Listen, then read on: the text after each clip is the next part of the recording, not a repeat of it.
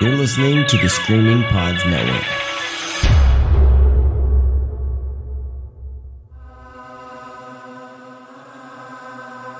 The time has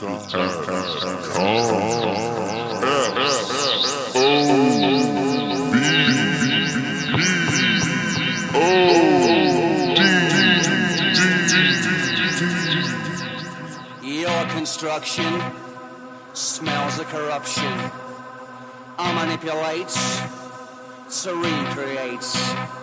This air to go around saga. Gotta launder my karma.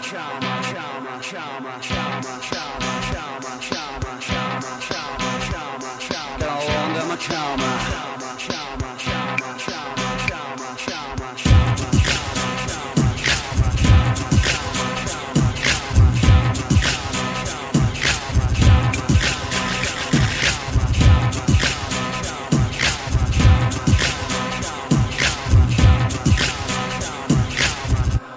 Old MacDonald had a farm, E-I-E-I-O. Oh, shit, he stuck his hand up that guy's ass. On this, the fourth epic episode of the SOV podcast, we look at the spectacularly deranged rural American gorefest, splatter farm, and the broad horror comedy How to Slay a Vampire, both from the brothers Polonia, both legends of our favorite subgenre. I'm Mike D, he of the newly formed Screaming Pods Network, and joining me forever and always is my favorite boy in the Milky Way, Brad Fursona Henderson. How are you doing, baby cakes? I'm taken back about how happy you are when I'm around. I've never had that feeling before. You're just elated with joy. It is, Brad. It is a beautiful Friday morning here in Wellsboro, Pennsylvania. It's 44 degrees, mostly sunny with no chance of rain. What a glorious day! How are you enjoying Wellsboro, Pumpkin? It's almost like that scene in Wayne's World when they have, what is it? It's not the time machine, but they have a new feature where it takes them to different places, and they're like, hey, I'm in Texas, howdy, partner, let's go down to the Alamo. And then they get to that one where it's like, hey, we're in Delaware. Hi. I'm in Delaware. That's kind of like what Wellsboro feels like to me. There's not a whole lot going on around here. Well, Brad, we all know that Wellsboro, it's the birthplace of the brothers Polonia, but did you also know, dear listeners, that there is not an Arby's in Wellsboro? It's a crime. Beautiful Brad and I had to drive 13 miles this morning to Mansfield to get our hurt on. It took 19 minutes, okay? And just because something hurts, such as Arby's in our tummy, it doesn't mean it doesn't feel good. Brad, plug our favorite sponsor, please. We love Arby's. Good roast beef sandwich would take you 4 hours to make at home. But nobody wants to spend 4 hours cooking a sandwich. Well, Arby's does. At Arby's, you get a great roast beef sandwich that we spent 4 hours cooking just for you. At Arby's, the 4-hour sandwich is 5 minutes away.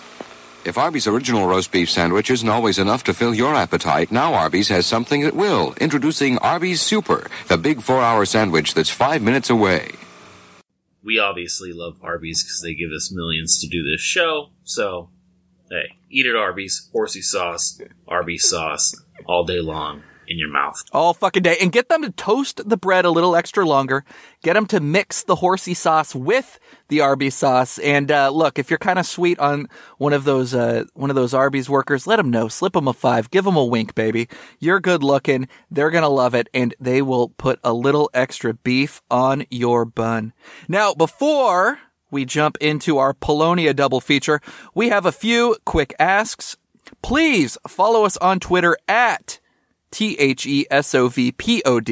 Follow our new home network at Screaming Pods. My gorgeous co-host is on Twitter at Brad F. Henderson, and I am Mike D.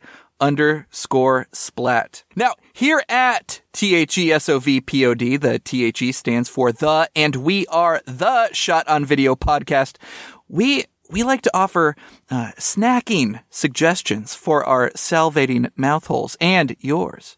Brad, you are the king of wishful thinking.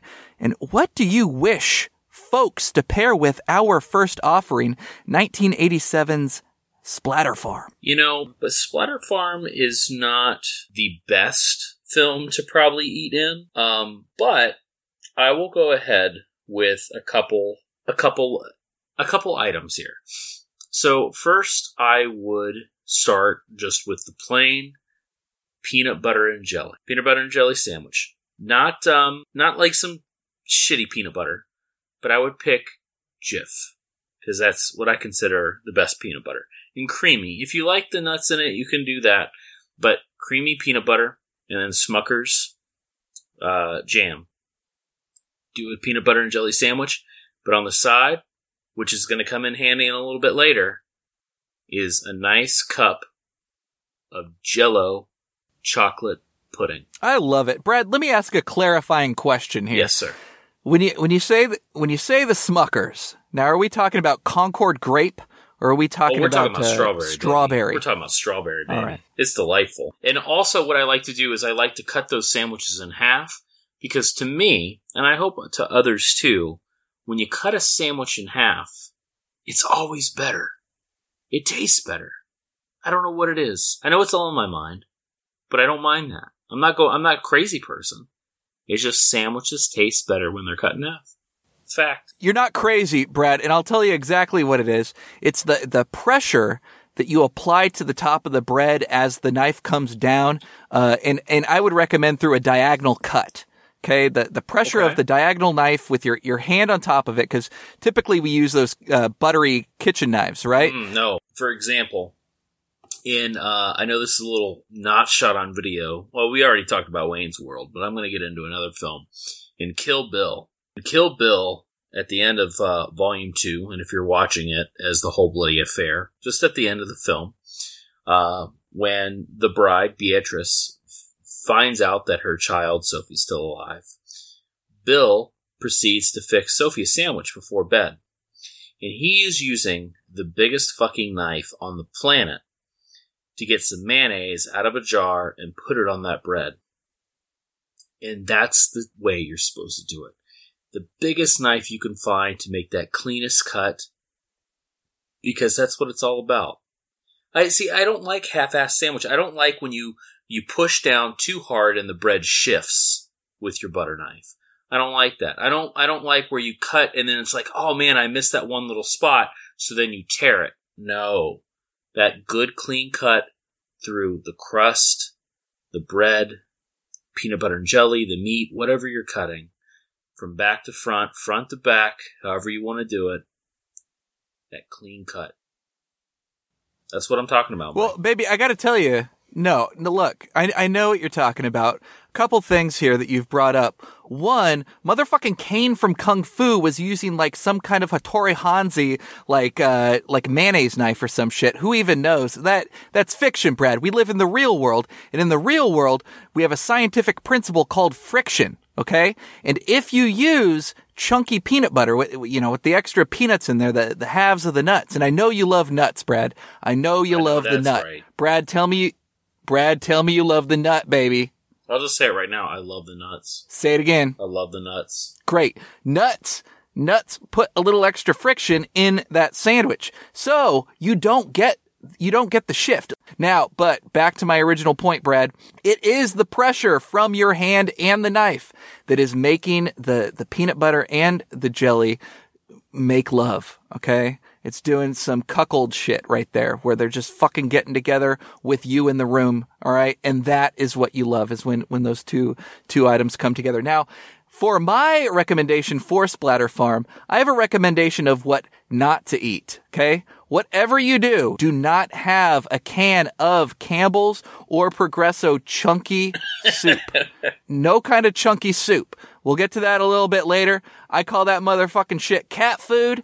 But Brad, tell us what is all going on in Splatter Farm, and let's dive right into it. What is going on in Splatter Farm? Well, we are starting off with the sophomore effort of the legendary Brothers Polonia. These, I'm going to say kids at the time, they made their first film, I don't know, probably mid-'80s. It was called Hallucinations, I believe. And I believe that's available through maybe SRS Cinema. That's where a lot of their films are available these days. So their second film was Splatter Farm. In their hearts, it was just a bunch of kids making movies on VHS. And, like I said, this is their sophomore effort. It's a shot-on-video movie. When people think shot-on-video films, this is probably immediately what they think about. This odd pacing, bad audio, weird direction, ridiculous special effects. But let me start off by saying I'm not a huge fan of Splatter Farm. But I appreciate and I can see the passion that the Polonia brothers had in making this film together, which they both star in, by the way. And they play brothers in the film, along with one of their other buddies who plays one of the killer in the film. It's a gore fest, a complete gore fest. I mean, we have what we call, like, I guess, torture porn and some of these, like C-grade movies like August Underground, and even the stuff that Unearthed Films is doing, like the new American Guinea Pig and the old Guinea Pig films from Japan. These just gore-based torture movies. Polonia Brothers were some of the first to do it, I think. I mean, now, when I was thinking about it, watching the film again, I was like, man, this seems like a lot of people started kind of doing this later on. And I think the Polonia brothers might have been first to really get in, no pun intended, really get in deep and do this. Well, what are your thoughts, Mike? Every time I watch Splatter Farm, I've seen it maybe 3 times now. It was definitely, as Brad said, one of the first shot-on-video movies I saw after Around Blood Cult and Boarding House. But what I think every fucking time I watch Splatter Farm is the movie starts and I'm watching it for about 5 to 10 minutes, and I have this thought to myself where I go, oh, I totally forgot that they have the same actor playing both the brothers in this movie. And then it gets to the point where they get to the aunt's farm and I'm like, oh yeah, no, that's right. These guys are fucking twins. And it's like this weird, tell me if I'm totally wrong, but it's some kind of fucking Patty Duke shit that I think for like the first 10 minutes where the Polonias and I believe, who is it? Todd Smith. There's actually a third director on Splatter Farm. He's also the guy who plays the killer Jeremy. But the way the brothers are framed for like the first 10 minutes of the movie, it could like ostensibly be the same actor. Like it's just single shots and they're nice tight close-ups. The brothers have the same fucking mustache, the same fucking eyeglasses, the same I mean, they're goddamn twins, right? So every time I watch this, I think it's fucking Patty Duke shit, Liv and Maddie shit, where like it's the same person playing the twins. Now, once I get over that, because I'm not a smart person, but once I get over that, it gets into really torture porn territory, gets into a lot of yokely inbred jokes and nonsense, and it just goes down perversion road. Maybe it's an avenue, maybe it's a street, but it goes down there and it doesn't fucking stop until the very end. And it makes me unsettled, and I fucking love it every time. And I always forget some little twist or or I make some new connection, and I think it's fun. And I think what Brad said about the heart being there as far as the filmmakers and like having a good time and trying to keep the audience on their toes, I think it's all there. But I want to dive a little bit deeper, Brad, into Splatter Farm and some of the story beats, particularly at first now around the sexual perversions that are on display for whatever reason. Because I've seen the movie, like I said, 3 times, and I can't figure out why some of these sexual perversions exist, besides the fact that the filmmakers are young. To correct you, they're 19 at the time. The brothers Polonia, born in 1968. This film comes out in 1987. So yeah, they're maybe even late 18. 19 that makes a lot of sense. That makes a lot of sense. There's that immaturity level, I think, in that way. It's also the passion of probably coming off of like Texas Chainsaw Massacre and some of the serial killers that were prominent around that time. They wanted to really push the limits. And honestly, I think giving two young kids a camera with just making the film themselves with, no one attached or telling them what to do. I mean, it was fair game. And that's what they did. They definitely pushed the limits. But if they didn't do it, I don't think they would have had, because Splatter Farm was a wide distribution for them. This is the film that definitely put them on the map. This had a legit VHS release, back in the mid 80s, later 80s. We have the story about two brothers, okay, that are visiting their aunt. And we learn on the journey to the aunt's house, which is very quick. Again, in the first 10 minutes where they're doing a lot of single shots. But while they're on this journey, they say some shit that is kind of swept under the rug as far as the screenwriting goes. The aunt may be molesting one of the brothers. Yep. Okay. And yet they continue to go very quickly. Yeah, super fucking quick. They're like, "Hey, remember when Aunt fucked you?" And then the other brother's like, "Haha, no, let's not talk about when she fucked me because it happened." Something like that.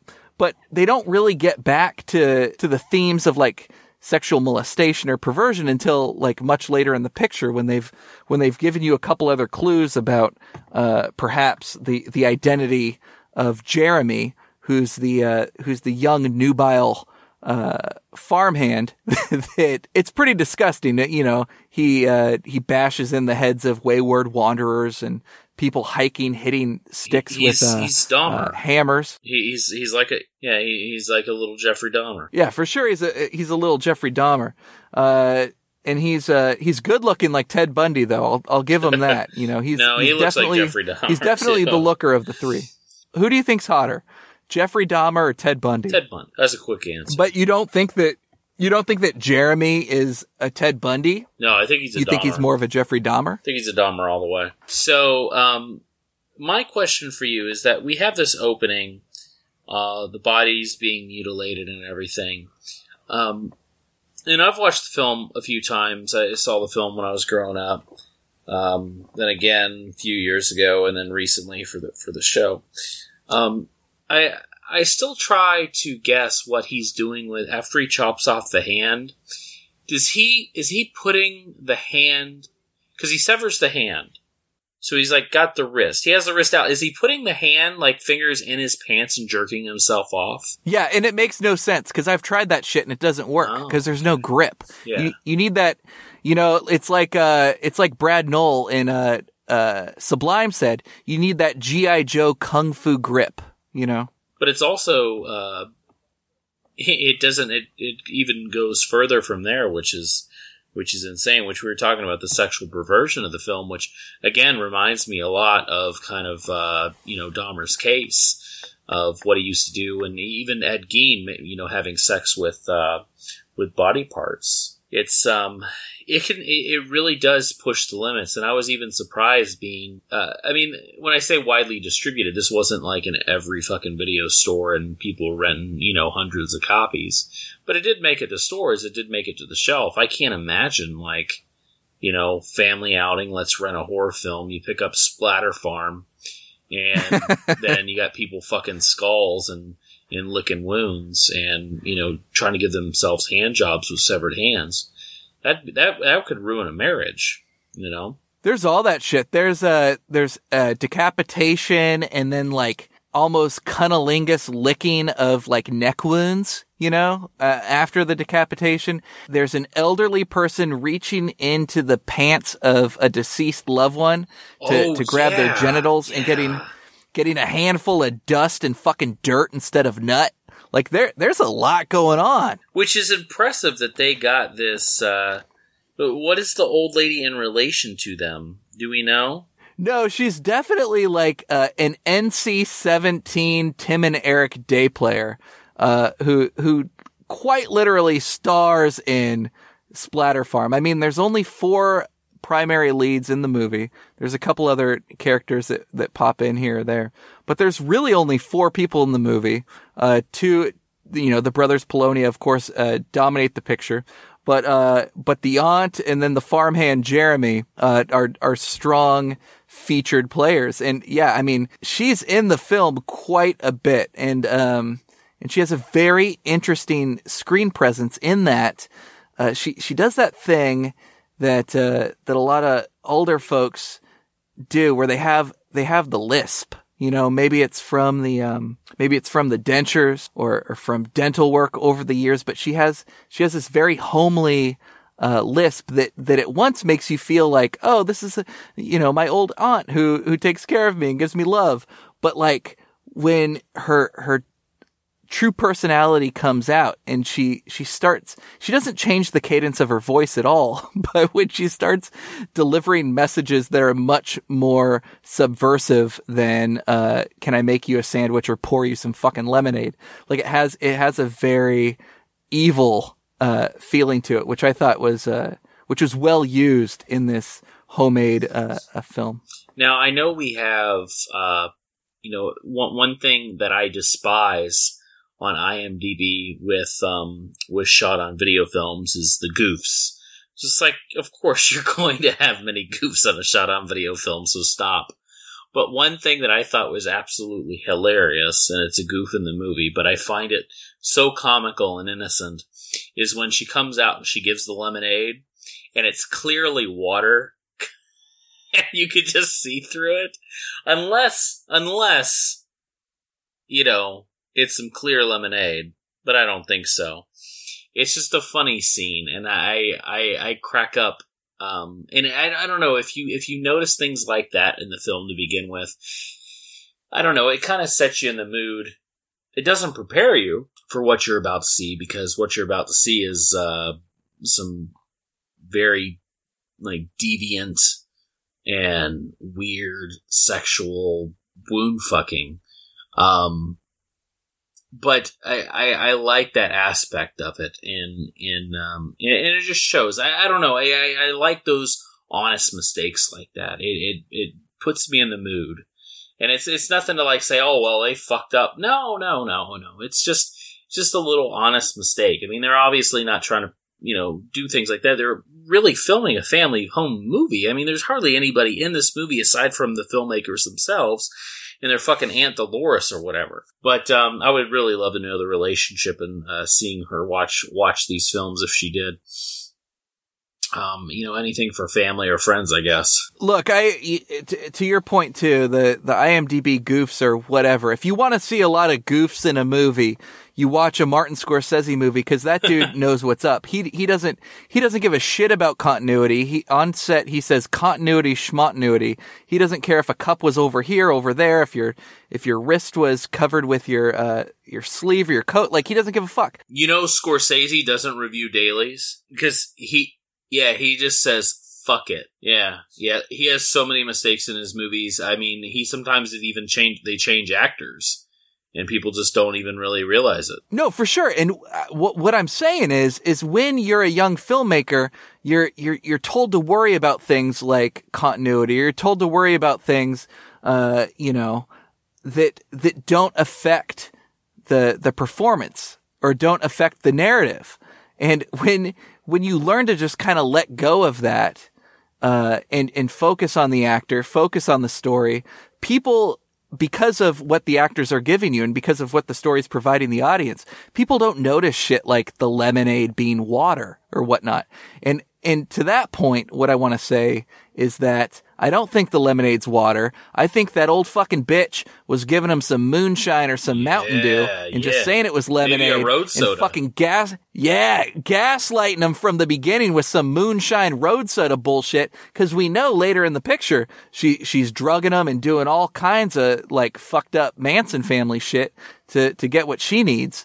I'm glad you mentioned Scorsese though, because, about continuity, because what a lot of people don't know, I mean, it's funny that you mentioned that, is that Paul Rudd is in about 30% of Gangs of New York. He replaces Daniel Day-Lewis, Bill the Butcher. He plays Bill the Butcher for about at least 30 minutes of the movie, but no one notices that. Colonia Brothers Polonia Brothers have less mistakes in their films than major motion pictures, where there's thousands and hundreds of thousands of people on set. That's true. And look, Brad, we've talked about it before, but Brad and I have both done films ourselves, and when you really learn to just kind of let little things go and you just stay focused, when you just stay focused on the performance and like the big picture, people don't notice shit like sideburns or they notice that when they're bored. Exactly, or when they've watched it 5 times. And if you have a motherfucker watching your movie 1 time, you're lucky. And if they're watching it 5 times, you're fucking blessed. And like, who gives a shit if they find bad things on it the 5th time? But if you can enrapture them that first time, such as when you see like a very impassioned project like Splatter Farm, then you're good. You are good. But Brad, I need to ask you this. At the end of the picture, when Jeremy is sodomizing one of the brothers Polonia in the barn, and he shoves his hand somewhere and then puts it all over his face and puts it all over Polonia's face. Is that shit? Did he fucking fist him in the ass and then rub shit all over their bodies? That is the scene in the movie, but I'm sure that's also your cue to pull out your chocolate pudding and eat it, which I mentioned earlier.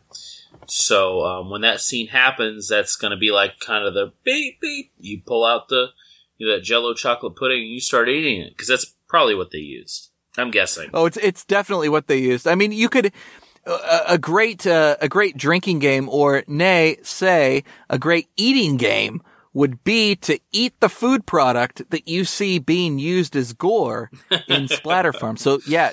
To Brad's point, there's the chocolate pudding, but also the decapitated head in the woods. We definitely get some ketchup there. Like, you could see that it's ketchup. It's a nice, whenever the viscous, when he's like he falls down because he ran into him in the woods, and then he's got like the bag with the guts and stuff, and it's the bag's got a rip and it's falling on his hand. It's funny because it's 100% ketchup, and I love it, and that's what makes Splatter Farm so fun is little things like that. Brad and I, before the show, we were out in the parking lot. I was enjoying a cigarette. Brad was having a naked juice because he's all about his body being a temple. But I was smoking a cigarette, and we both conferred that when we watched the movie, because we watched it independently, we both watched the Camp Pictures DVD release. Now, Brad, do you know anything that's because I never saw the original VHS tape, which is a slightly different edit of the movie. Do we know much about the 2 different versions side by side? No, I think that the VHS is still a rare tape. I mean, at the time during its release, you found it in stores, but many films were like that. The companies produced thousands of tapes, but quickly when the DVD thing came through, and a lot of them just got 1 copy, so either they were broken or or stolen. A lot of cases, films were thrown out. So Splatter Farm was always known as kind of a holy grail for some collectors on VHS. So I don't know.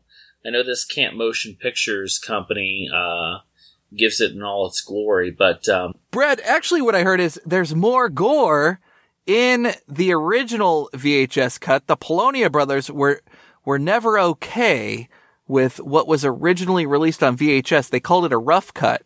It was kind of rushed out to market, and they worked with Camp Pictures for what was released as what do they call it? The cult classic edition of Splatter Farm. Like, on screen it says Splatter Farm, and then it says cult classic edition.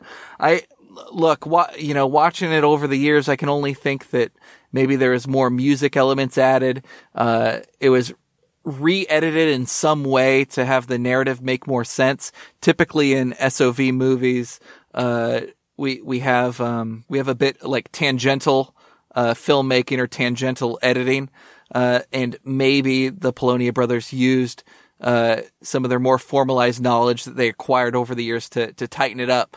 But yeah, I have not seen the original VHS cut, and I know that there's some folks online that follow the show that have seen it. So please educate Brad Henderson and myself as to what these specific differences are. We would love to see them side by side. And if you have a transfer of the original VHS, shoot it over some way. DM, bruh. All right, Brad, any final thoughts on Splatter Farm before we shift gears to a significantly more epic movie? No, I think it's a good starting point for people that want to jump into Polonia Brothers and SOV. I think they would enjoy it. It's like I said, it's a nice little time capsule. These two brothers that made films together for a long time up until one of them passed. So far on the show, I would say that we've covered 3 movies that would be great jumping in points for SOV. And I'm going to call those movies Blood Cult, Sledgehammer, and Splatter Farm. Of those 3, and you don't need to favor the one, of course, that we featured today, but of those 3, which one would you still kind of be like, that might be the jumping in point? Sledgehammer. Yeah, I agree with you 100%. And then still the best SOV movie of all time is Blonde Death, and we already jumped the shark on that shit. But I don't think maybe we'll cover it in 19. We may find, because we're going to be covering films that we've seen for the first time. Oh my god, I'm so excited. Brad, we're going to see movies for the first time on this fucking show? Yeah. We got some films lined up that I haven't seen that I know are shot on video. So, I'll be excited to jump into those to see, like, what... Because, I mean, some of this is definitely, like, nostalgia love for SOV. But seeing new shot on video films sometimes can be a little bit different, because you've seen a lot already. What is this film going to do differently? And if it doesn't, what is unique about it that could, kind of grab you? So we'll see. Because I just, I haven't seen How to Slay a Vampire in quite some time, because I had a friend that gave me a VHS copy, and that's just a bootleg. I don't know if this film ever have an official VHS release. Do we know? I saw a couple different dates. I've seen that it was released on video in 1995. The digital release that I've always had through what did they call it? It was you remember Brentwood? It was like a small DVD label from the mid-aughts where they would do like public domain movies. They'd release them 4 at a time. They used to do like Pieces or The Black Six or like Crippled Masters. But they put How to Slay a Vampire in one, I think, called a Blood Pack that I bought at Best Buy when I worked there for like $5 or some shit. But that one is the one that I have, and it says 1996. Okay. So online I see 95 copyright. The disc I have at home says 96. I don't know. If you saw it on VHS, I'm sure that it had some kind of official release. Well, no, it was a bootleg. The time period of that format. It was tape trading.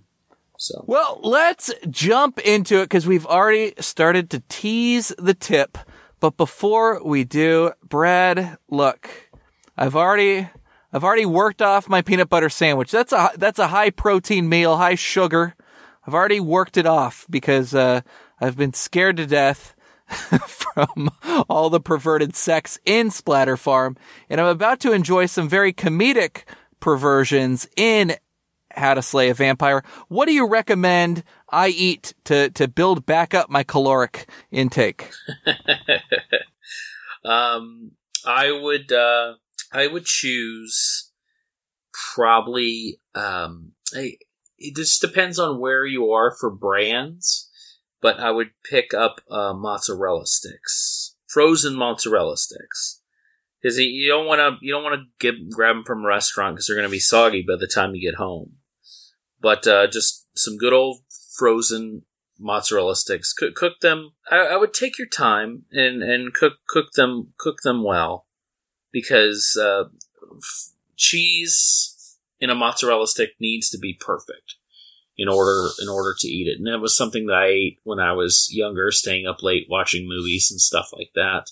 And I would do this weird mix of mayonnaise and ketchup on mozzarella sticks. I don't do it anymore because it's gross.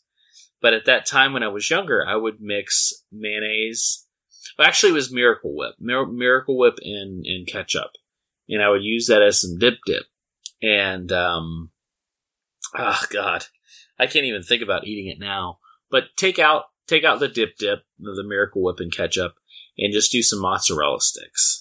I think that's a good dish. What the fuck is the miracle of Miracle Whip that people even think it's an acceptable substitute for Best Foods mayonnaise, Hellman's East of the Rockies? Like, what the fuck is the miracle? I have no idea. My mom used to buy it all the time, and I just ate it. And now when I smell it or see it, I get really I get nauseated when I see the Miracle Whip. Of course, you're talking about breaded mozzarella sticks and not some fucking string cheese, right? Because if you're cooking string cheese in the plastic packet, it's basically like you're cooking crack. You're going to melt the plastic into the cheese. It's going to get you fucking high, and you'll have a completely different How to Slay a Vampire experience. You need the bread to hold the cheese inside. And are we baking it? Are we frying it? What are we doing, baby cakes? You are baking that shit, Mike.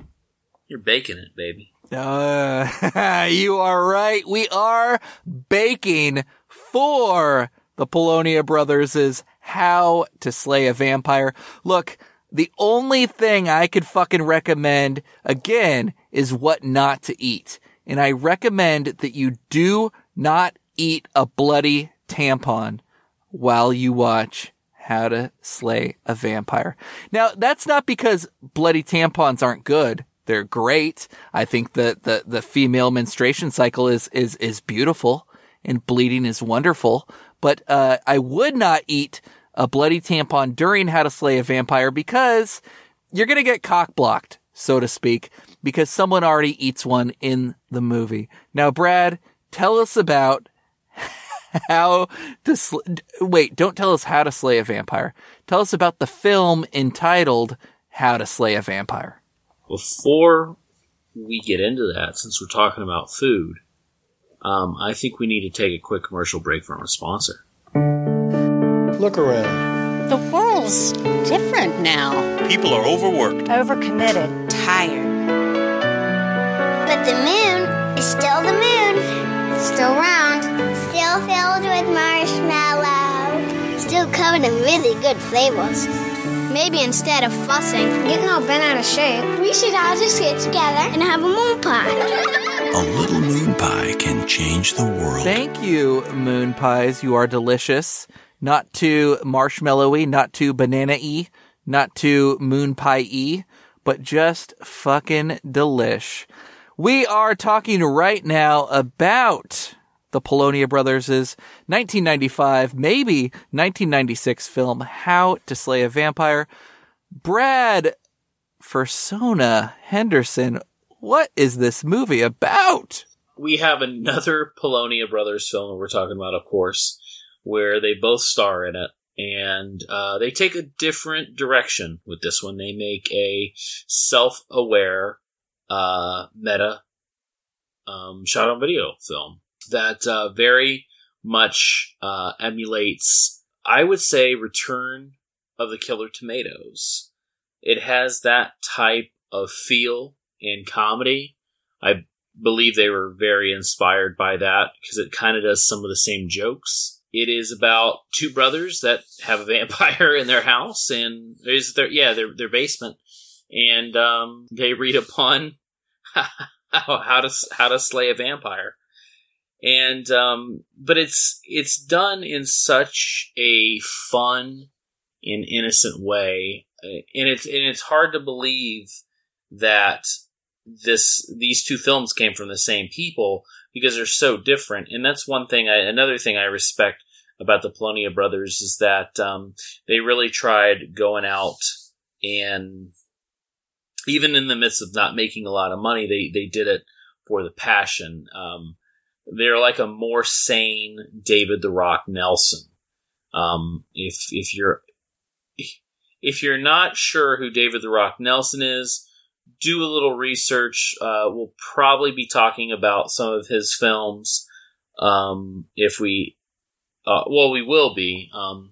It's just his films are really hard to find because I think only one has actually ever had distribution. But the dude has made like 100 films that are shot on video. Only he can see.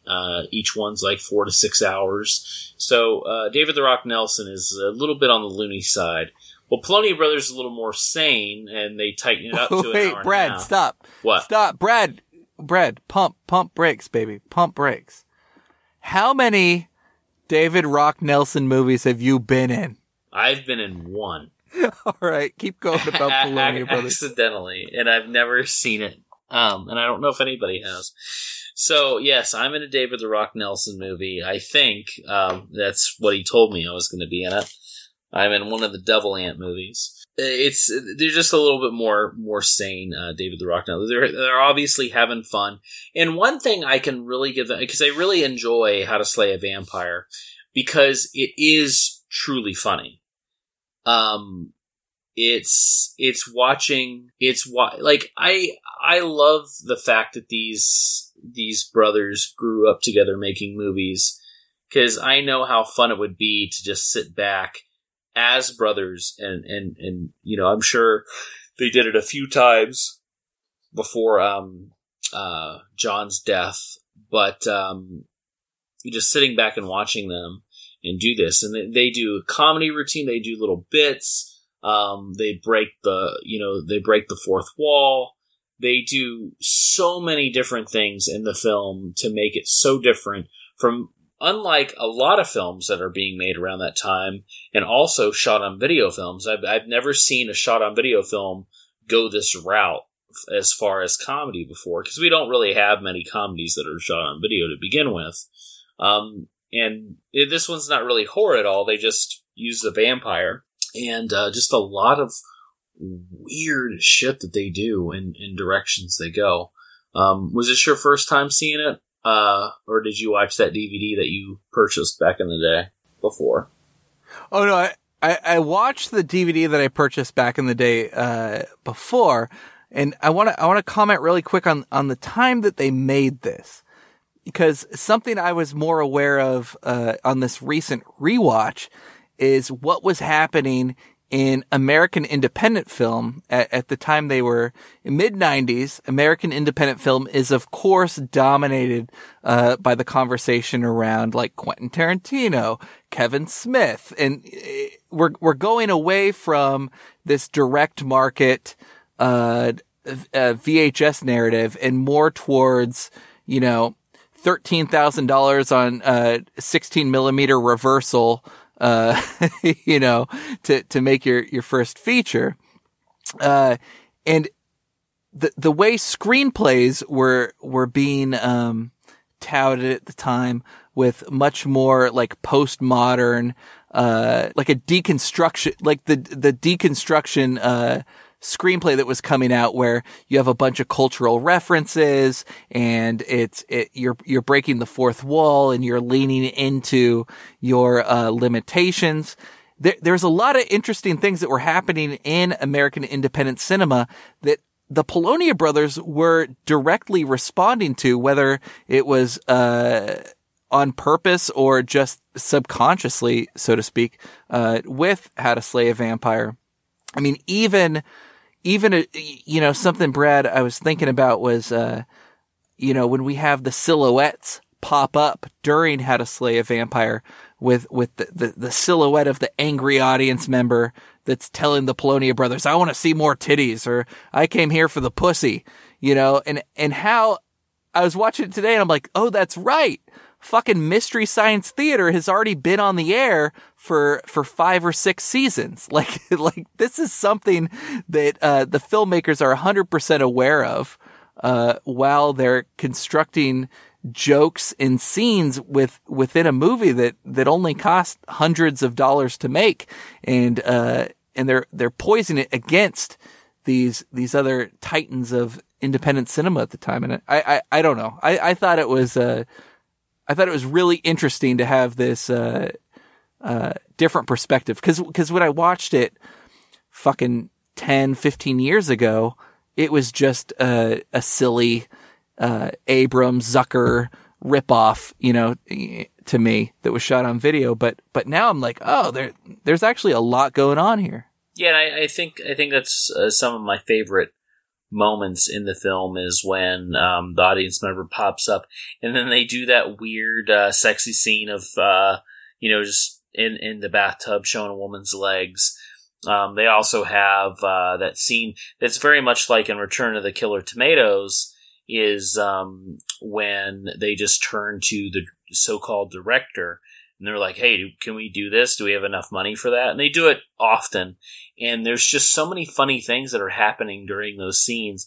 And one thing that always stood out, and is my favorite type of comedy, is when comedy's not really explained, or they don't really focus on it. During those conversations with the director, there's like a guy in the background, like in a black hat, just humping the wall. And it serves no purpose.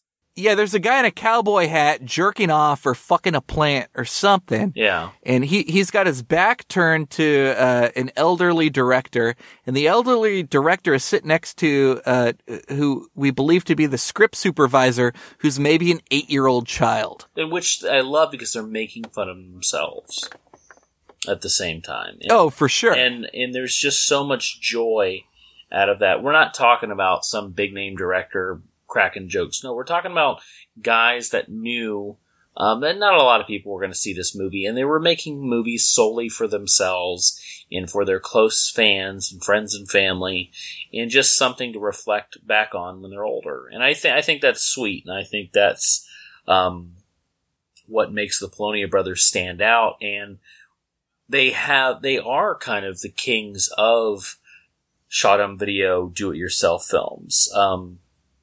Because there was no cast and crew. It was just them, pretty much, with the camera on themselves, setting up their own shots. If they're not in front of the camera, they're obviously operating it and behind it and doing everything else and doing special effects. These kids were kings, and they were kings in their own mind. And I really think they were, not even just in their own mind. I really think they dominated. They created something. And like I said, even though we're covering every shot on video film on the show, we're also covering these first. And the Polonia brothers have always kind of stuck out. And, they've been making these films, even after the one brother, John, passed away. Mark's still making films like this. They're just, on little DV cameras in HD now. Absolutely. And I want to use the unfortunate passing of John to illustrate just how how prolific these brothers are, because Mark is only 49 years old today. And I mean, he's been making these movies since the mid 80s. Okay. And he's only 49 years old today. When John passed, he was only 39 years old. And that was 10 years ago, at this point. And these brothers in this short amount of time made like 40 fucking features together. And to Brad's point, yeah, a lot of it was shot on video. A lot of it was for their own enjoyment and their own passion. But shortly after How to Slay a Vampire, they make a movie called Feeders, which becomes one of the top independent rentals through Blockbuster, who was, of course, the number one video rental retailer at the time. It becomes the number one fucking rental independently that year. I believe it was 96, 97. And of course it was because it was almost like a sci-fi ripoff of Independence Day, at least. Yeah, and that's how it was sold. I remember that one sitting on the shelf when I was younger, at my Blockbuster when I wasn't in Ohio renting from Video Time or anything. This was at my local Blockbuster in the whitest Blockbuster you could find in the whitest town ever. and it was great, and I did rent it. And they made a sequel to that too, didn't they? They did. It was called Feeders 2. So how to Slay a Vampire it's obviously a comedy. I mean, we start off with brothers kicking their mom in the nuts, finding a vampire rolled up in a Persian rug from a flea market, and from the get-go, we have the brothers pulling gags literally out of the vampire's body. I made a joke earlier about a bloody tampon. That is something that they literally find inside the vampire's mouth. Then we go into, it's about 15 minutes, Brad, of the boys. I say boys, they're kind of grown-ass men, but these grown-ass men trying to kill a vampire. You know, they try to stake him in the heart. They try to cut his head off. They try to hang him. And it's like 20 minutes of this shit. It's very broad, like the comedy. It's very like wide-eyed, like, why don't we try this next? You know? And then, and I want to say, and then the movie gets immature. And I think that if you're a more progressive-minded person, not all this comedy is going to be for you. 'Cause it's very, like, even though the film's only maybe like 20 years old, a lot of the comedy is like super fucking dated. Like, there's a lot of reliance on gay jokes. There's an overgeneralization. It's like a homophobic overgeneralization about, people that are gay, particularly like gay males. Wanting to be, femme or female. They start doing the limp-wristed, bullshit with the character. And I don't know. Some of that comedy just didn't age well for me. Like, I guess I would have thought it was funny when I was like in 7th grade, but looking at it now, it was a little much. They start off really strong in the movie with some of the notes that they do, some of the notes that they hit. But I do feel that the film overstays its welcome just a little bit. And yeah, I think some of the jokes just don't hit like they probably did at that time. Like, I like how they kind of didn't change, but at the same time, they kind of needed to do something a little bit different. But I do think the film runs a little bit longer, but I do think it's one of their better films. And one thing that I do love about it that we haven't really hit on yet is that in the film, they are their own fans. Very kind of Rudy Ray Moore-ish, where it's just like, we are hilarious, so we're going to do these jokes over and over and over and over again. And even the part where they're doing stand-up, in the fisheye lens, almost telling joke after joke, you know, I find charming, but at the same time, it's like, okay, guys, let's cut it short for a second. But I mean, like I said, they're making the movies that they want to see for them, and that's the beauty of it. They're looking directly into the lens. What's funny is, going back to my point earlier about having to respond to early 90s independent film culture, it's almost the Reservoir Dogs scene where they're looking in the trunk, but they're looking into this fisheye lens, and they're delivering what they believe to be the worst jokes, because they've tried everything to kill this vampire. Right? They've tried the steak. They've tried cutting the head off. I listed some ways, but they haven't tried bad jokes. But Brad, these jokes are like sexist, ableist, racist.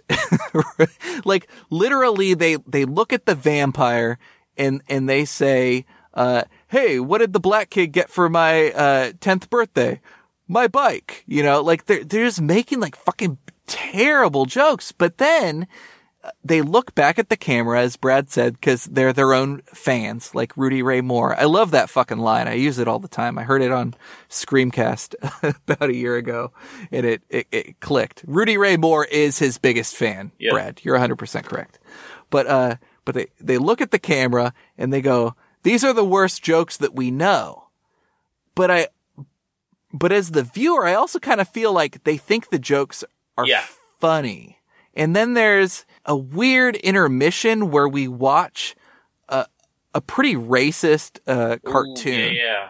And they make comments that the cartoon's racist, but I think they're doing it in a way that's like they want to appease the progressive audiences of 1990, and like they're kind of making fun of that. Anyway, all this is to say that I hear all the time about what like great people Mark and John Polonia are, and I'm like, I have no doubt, but there's a lot of shit that they joke about that I think like they need to deal with, or like the audiences need to deal with. Mark is looking directly at the camera, and it's almost like a Mookie, like do the right thing, where he's saying like, this is to all the motherfuckers that da-da-da, right? And he's talking shit about all the girls that like never fucked him, and like how he's about to go slay this vampire, and like that's going to be the thing that gets him tail or pussy. And then his brother like shows up into the frame and is like, man, that's fucked up. Like they really said all those things about you, like being his ally. It's fucking weird, like this day and age, but I don't know. Again, it would have played differently to seventh grade. I don't think some of this stuff ages well, but I mean, that's, sometimes you make films of that time. And I mean, we even see films now that we liked when we were younger and we watch and the jokes don't fit anymore. But I think that's all part of just living in the now and what they thought was funny at that time. And what they thought was good, what they thought was going to sell. Like I'm a big fan of any number of shows from the 1960s where, we have fucking Burgess Meredith or some white bread dude like playing a Native American, in makeup and costume. But I just want to put out a fair warning when Brad and I say this is a comedy and we say that we find it funny, that not everything in the movie is going to be the type of comedy or the type of funny that we might have come to expect today. And it's certainly not as progressive or as woke as like a lot of our views are now, being, middle-aged people ourselves. I think the film still has a lot going for it. As far, I mean, the jokes aren't that funny anymore. But like I said, it's more or less watching the shot on video film of the Polonia brothers than taking anything they say seriously. There is something so fucking funny to me about watching people that think they're funny, that are like legitimately funny people, be funny. Like the best example of that is like, to me, like a Pauly Shore. Like Pauly Shore is someone who thinks he's fucking hilarious. And you know what? He's actually kind of funny, but it's even funnier to watch him think that he's fucking funny. Were you just talking shit about Pauly Shore? No, I'm not talking shit about Pauly Shore. I said I think he's funny. Look, it's the same as your Rudy Ray Moore. I just don't want to fucking play the hits, I think you just like talking shit about Pauly Shore. You created the show in order to talk shit about Pauly Shore. Yeah, I'm still thinking that you're talking shit about Pauly Shore. I don't appreciate it. No. Did you ever watch the Evening with Kevin Smith or whatever it was? He made a good point one time. He said, why did everybody just shit on Pauly Shore all of a sudden? Because it was like, the movies came out, everybody was like, hey, buddy. And then, like a year later, everybody's like, man, fuck Pauly Shore. It's like, what did Pauly Shore ever do? He was just always that character all the time, true. But that character was a lot of fun. I think that a lot of Pauly Shore movies are great, aside from Biodome, which everybody likes Biodome, and that's the one that I can't stand. But I just think he's a funny dude. I like Son-in-Law and Encino Man the best. Sexy kinda. I love sexy kinda. And you know who's not sexy kinda? He's sexy always. That is my beautiful co-host, Mr. Brad Fursona Henderson. I don't know what his fursona would be. Maybe it would be like an Aquaman, like a Shape of the Water type bullshit. I don't know what your fursona would be, but you are someone that I do not find sexy kinda. I find you sexy always. Brad, do you have any final thoughts on the Polonia Brothers' How to Slay a Vampire? But I think it would, I'm excited to see what people think. If you haven't seen like a shot on video comedy before, I'm kind of excited to hear what people think of it. That's for sure. Yeah, I tweeted out a link at THESOVPOD. The THE stands for the, and we are the Shot on Video podcast. I tweeted out a link to the DVD I mentioned a little bit earlier in the show for, I believe it's called Blood Pack by Brentwood. You could get it for $8. Amazon has a handful left, or look, because we are on a rogue network. We're not owned corporate. Fucking Chris Hardwick isn't our boss. We can't get fucking sued. Or you could go on YouTube and watch How to Slay a Vampire by typing those very words into YouTube and scrolling down maybe 4 or 5 selections and then pressing play. So you could find it that way. Splatter Farm is available through, like we said, Camp Pictures. You could easily buy that online through any number of retailers. I did not check to see if our favorite Grindhouse Video has it in stock. Amazon has it to rent too. Oh, Amazon has it to rent digitally. Wow. We are living in the future. Who fucking knew that Penny's book from Inspector Gadget would one day be all of our fucking cell phones, and our dogs wouldn't even need to learn how to arf in a way that we could communicate with. In 1 week, we are watching Spine, and we are watching Scary Tales. So I believe, is that February 2nd? Something like that, yes, sir. Yeah, February 2nd, we're going to watch Spine and Scary Tales. Spine you could easily find online. Scary Tales, please get through mondotees.com. Follow their video links. You could get it for $15 on DVD. And then on February, what would it be? February 9th. February 9th, we are watching what 2 movies? Dreamstalker and Death by Love, son.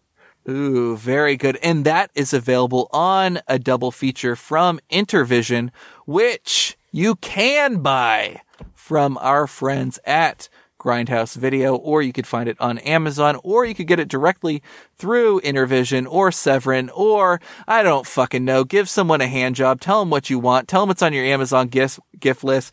Have them get you a Visa gift card. I don't give a fuck. Just watch the goddamn movies that we are talking about. We swear to God, you will love them as much as we love them. Brad, what else do we have to plug? What do you have coming up, Baby Cakes? Well, Screencast will be out. We'll be recording this new episode soon.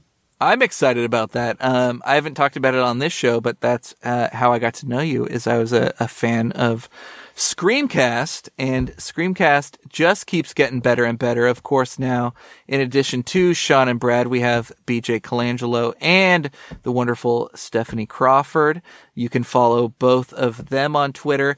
I have my own show called the Splathouse Podcast. I say it's my show, but it's not really. I do things for a woman called Sarah Quakendahl. She's wonderful. She's my best friend in the whole world that is not Penis or Brad. And we do a film-based podcast as well, also on Screaming Pods. We have all kinds of friends and fans. We have Brian Sauer, who we made fun of off air.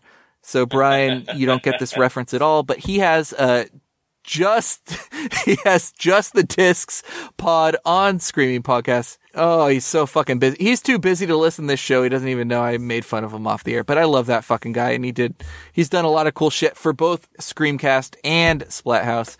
And it's great to still have him in the family. And of course, he's far more prolific than us with, Pure Cinema podcast, man. There's a lot of great shows. Follow us all online.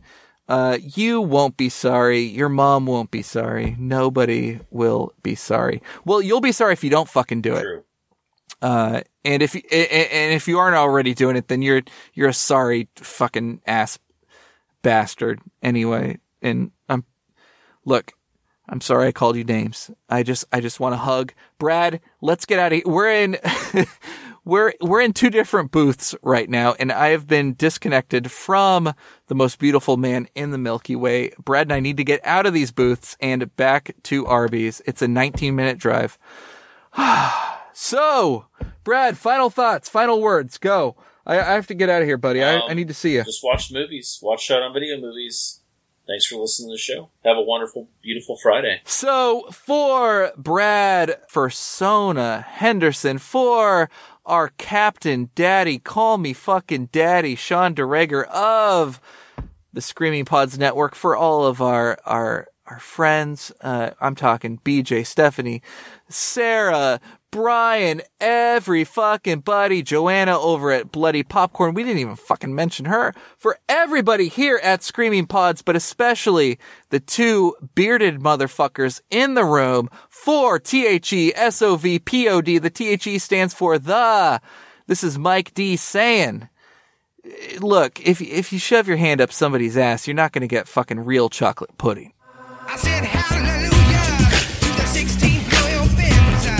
You're getting down on your motherfucking knees, and it's time for your sickness again. Come on and tell me what you need now. Tell me what is making you bleed.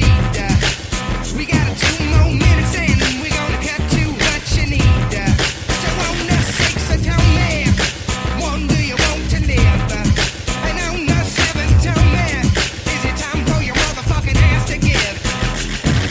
Tell me, is it time to get down on your motherfucking knees? Tell me, is it time to get down? I'm blown to the maxim, 2 hemispheres, battling. I'm blown to the maxim, 2 hemispheres, battling. Suck it up. One last breath. Take a drag. Off a drag. Hey, Mr. Policeman, is it time for getting away? Is it time for driving down the motherfucking road and running from your ass today? And tell me if you agree now, or tell me if I'm making you bleed. I got 2 more minutes and I'm gonna cut to what you need. So on the 6, tell me, one, do you want to live? And on the 7, tell me, is it time for your motherfucking ass to give? And tell me, is it time to get down on your motherfucking knees? Tell me, is it time to get down? Got a revolution behind my eyes. We got to get up and organize. Got a revolution behind my eyes. We got to get up and organize. Got a revolution behind my eyes. We got to get up and organize. You want a revolution behind your eyes? We got to get up and organize.